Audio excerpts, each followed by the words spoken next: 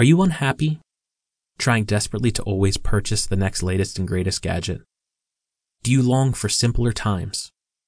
Is your goal in life to be happy and not feel so stressed out all of the time?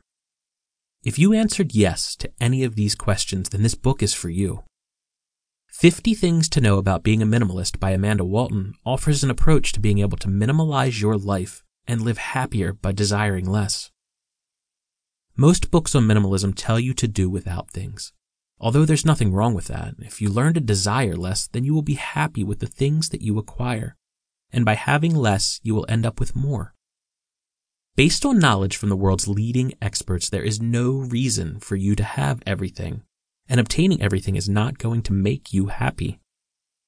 In these pages, you'll discover the true meaning of simplicity and how it can help you to have a happier life over time.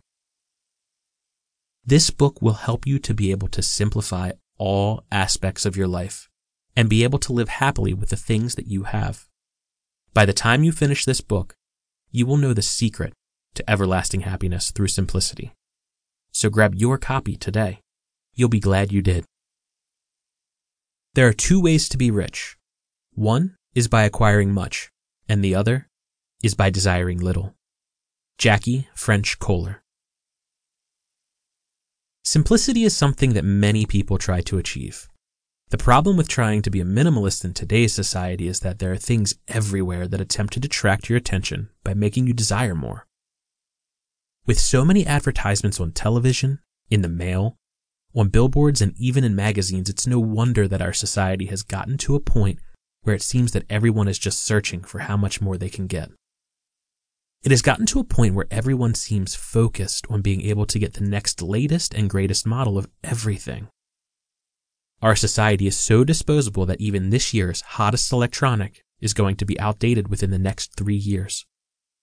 This goes for everything and has given people the desire to have more all of the time. While it's impossible to gauge the effects of the constant advertisement and marketing that's bombarded everyone, it is possible to note that even with all of these things, people are not happier. There are more people seeking help for depression or anxiety. In fact, it would seem that the constant striving for something better has given everyone more reasons to feel bad about themselves when they cannot obtain them.